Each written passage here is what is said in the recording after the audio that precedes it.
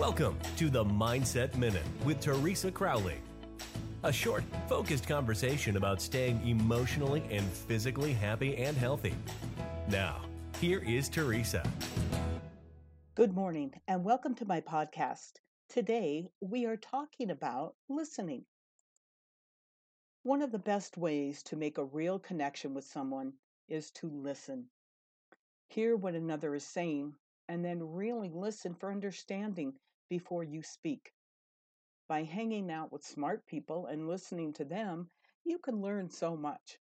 And you might not even notice it at the time, but an aha moment might just be from one of those conversations that you were listening to.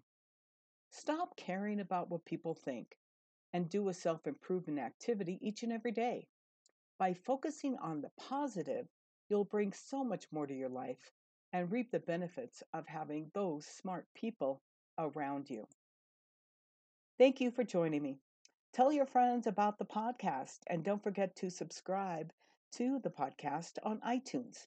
Then you'll get a reminder when a new Mindset Minute is released so you won't miss a single episode. Thank you for listening. We look forward to you joining us weekdays on the Mindset Minute with Teresa Crowley.